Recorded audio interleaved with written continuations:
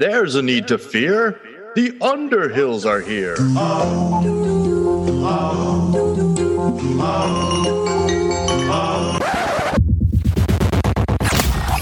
Broadcasting live and around the world. From Cabana One, the only podcast that's all ball bearings. Your ultimate source for everything Fletch. Moon River. Whew. Thank you, Doc. You ever serve time? Laker Jim and his beat reporters will stop at nothing to make sure Fletch lives forever.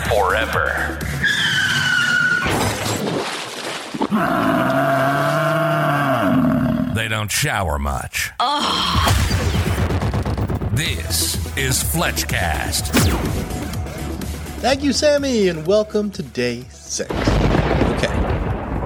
This is the episode all about the man behind Ted Underhill. That's right, actor William Traylor. A life filled with so many ups and downs, the highest of highs and the lowest of lows. I feel like a black cloud shadowed Traylor's entire life. I also feel like that same black cloud shadowed this episode, because just as we were set to record day 6, a wicked stomach virus hit me so hard, I can't remember a 48-hour period where I was so sick. It rocked me. Was that art imitating life? Maybe. Because also, just as I was feeling better, we find out that we don't have enough episode credits to upload another episode to our podcast host. For God, Don. Because we had uploaded so many Underhill episodes and episodes before that, we had reached our maximum upload amount. So they wanted more money to upgrade our account. You know what I told them. Maybe next time. You know? It's like this episode mirrored William Traylor's life. Right. Like two strangers passing in the night. Strangers in the night, exchanging clothing. Strangers in my pants, fingers rolling. Surprise! It's a life that played out like Wile E. Coyote's greatest hits.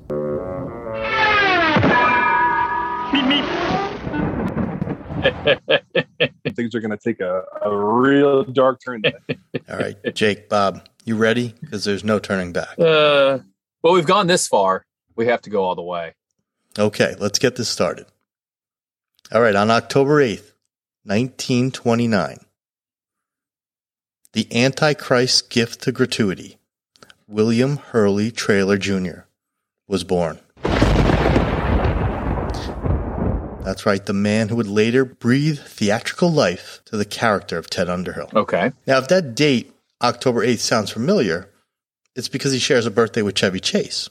Happy birthday, I guess. Yeah, happy birthday. Oh, thanks. So if that's not destiny, I don't know what is. That is so funny. Raised in a very small town from Missouri, only about 400 people in the town. Small town, but big dreams. Now, in his 20s, Bill decides he wants to be an actor. And I think we can call him Bill, right? It's day 6. We've earned it. Makes sense. Sure. He heads to New York City, where if you can make it there, you can make it anywhere, right? It's Broadway. He instantly becomes a member of the famed Actor Studio, led by legendary director Lee Strasberg, where there they focus on method acting, which is like where you become the character, which is what Jim Carrey did with Andy Kaufman, Daniel Day-Lewis did with Lincoln, and William Traylor did with Ted Underhill.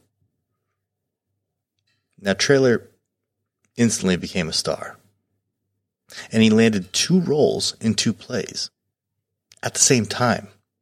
2 of writer Noel Coward, famed writer, 2 of his plays at the same time. So he acted in one play one day, another play the day after, and then back to that first play, second play, and did that on alternate days, 2 different plays on alternate days.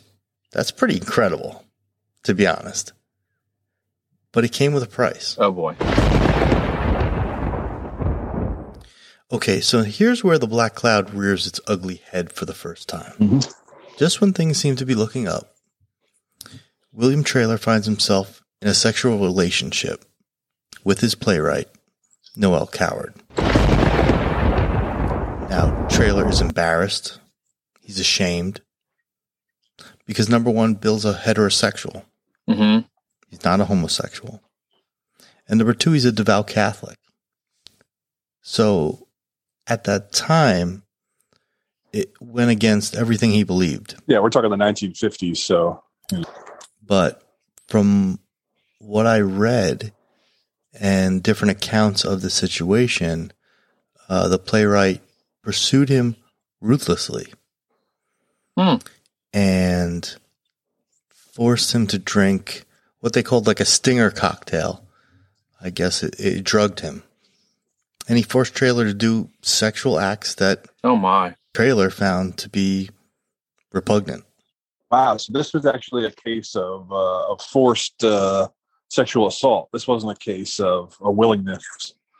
Wow, that takes it even deeper. This was a time where you couldn't out somebody like that. You couldn't tell people what was happening. Sure. And the only way out, Bill Traylor felt, was to kill himself. You know, the 1950s were a very different time. As you said earlier, homosexuality was almost considered illegal. It was definitely considered mental illness. That coupled then with the fact that he was suicidal, another thing that's often associated with mental illness. These things weren't taken seriously back then. In fact, it was frowned upon, and it had a negative connotation, and you couldn't live a life like that and not be judged. So he tried to overdose on drugs.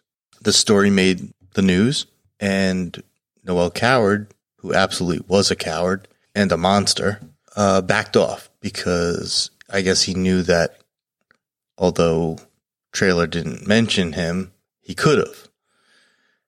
And that ended the relationship that he had with William Traylor. And he backed off. That's awful. So bad. But then he rebounded, right? Eventually? Well, yes, that's true.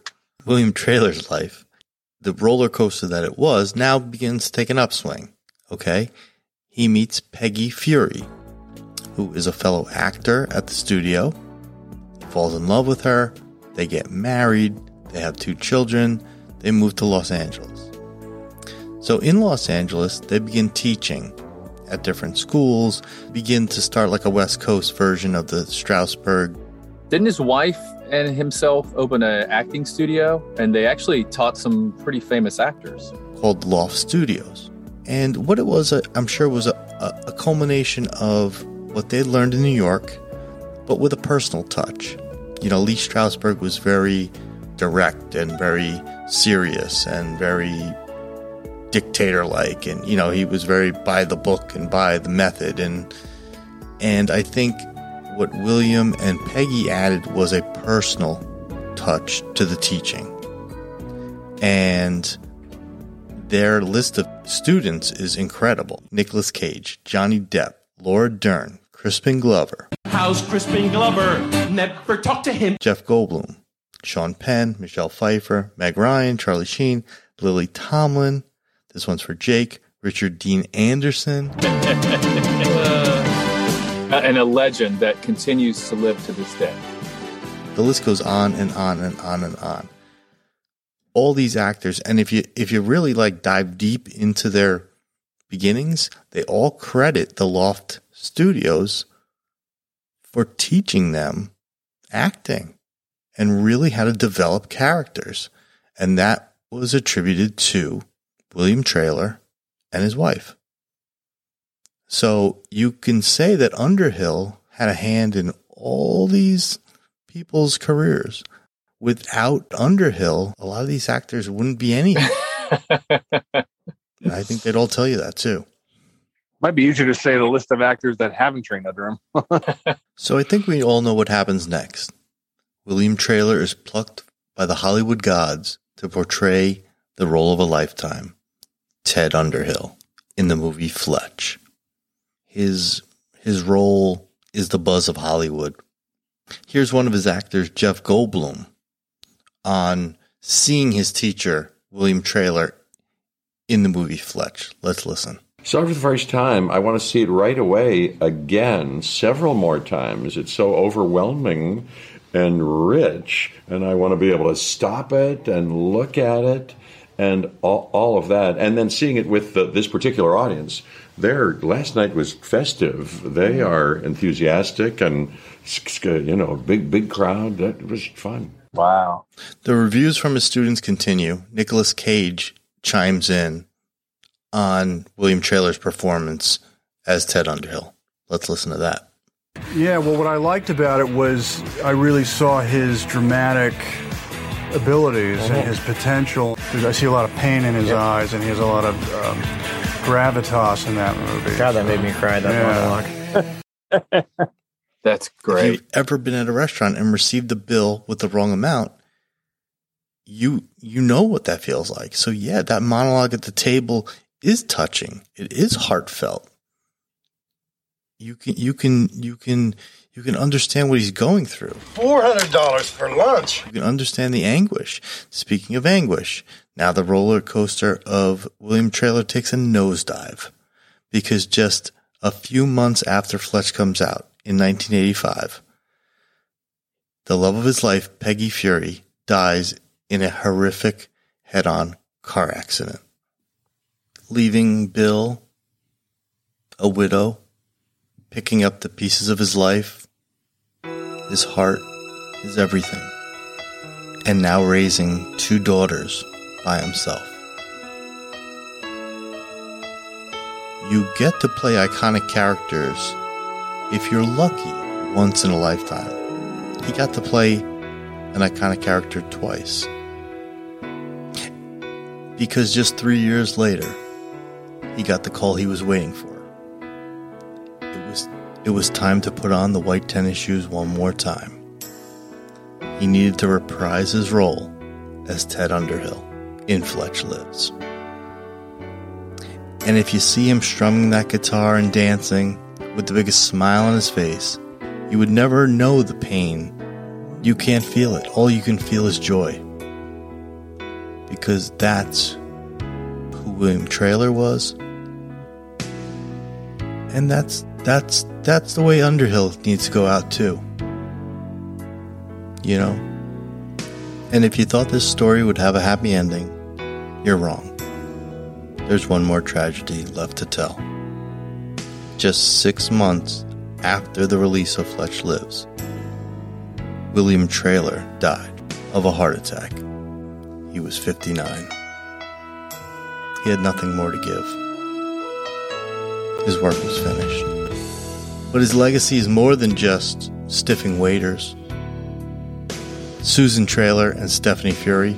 I don't have to tell you which one's his favorite daughter. Traylor or Fury. It's Susan Traylor. They're both actresses. Stephanie has an acting studio. And she's passing on the teachings of her parents. All the things that they taught her. All the things that they taught the legends of Hollywood are now being taught to the next generation of actors. And that's the legacy of William Traylor. That's how he'll be remembered. Not by us, but by everybody else. Jake, Bob, final words? As time went on, he, like you said before, he persevered and became an absolute legend in the Fletch universe. Like him or hate him. Like him or hate him. It's so funny for a guy who maybe worked on a movie a couple of days, maybe, is still remembered. It's great.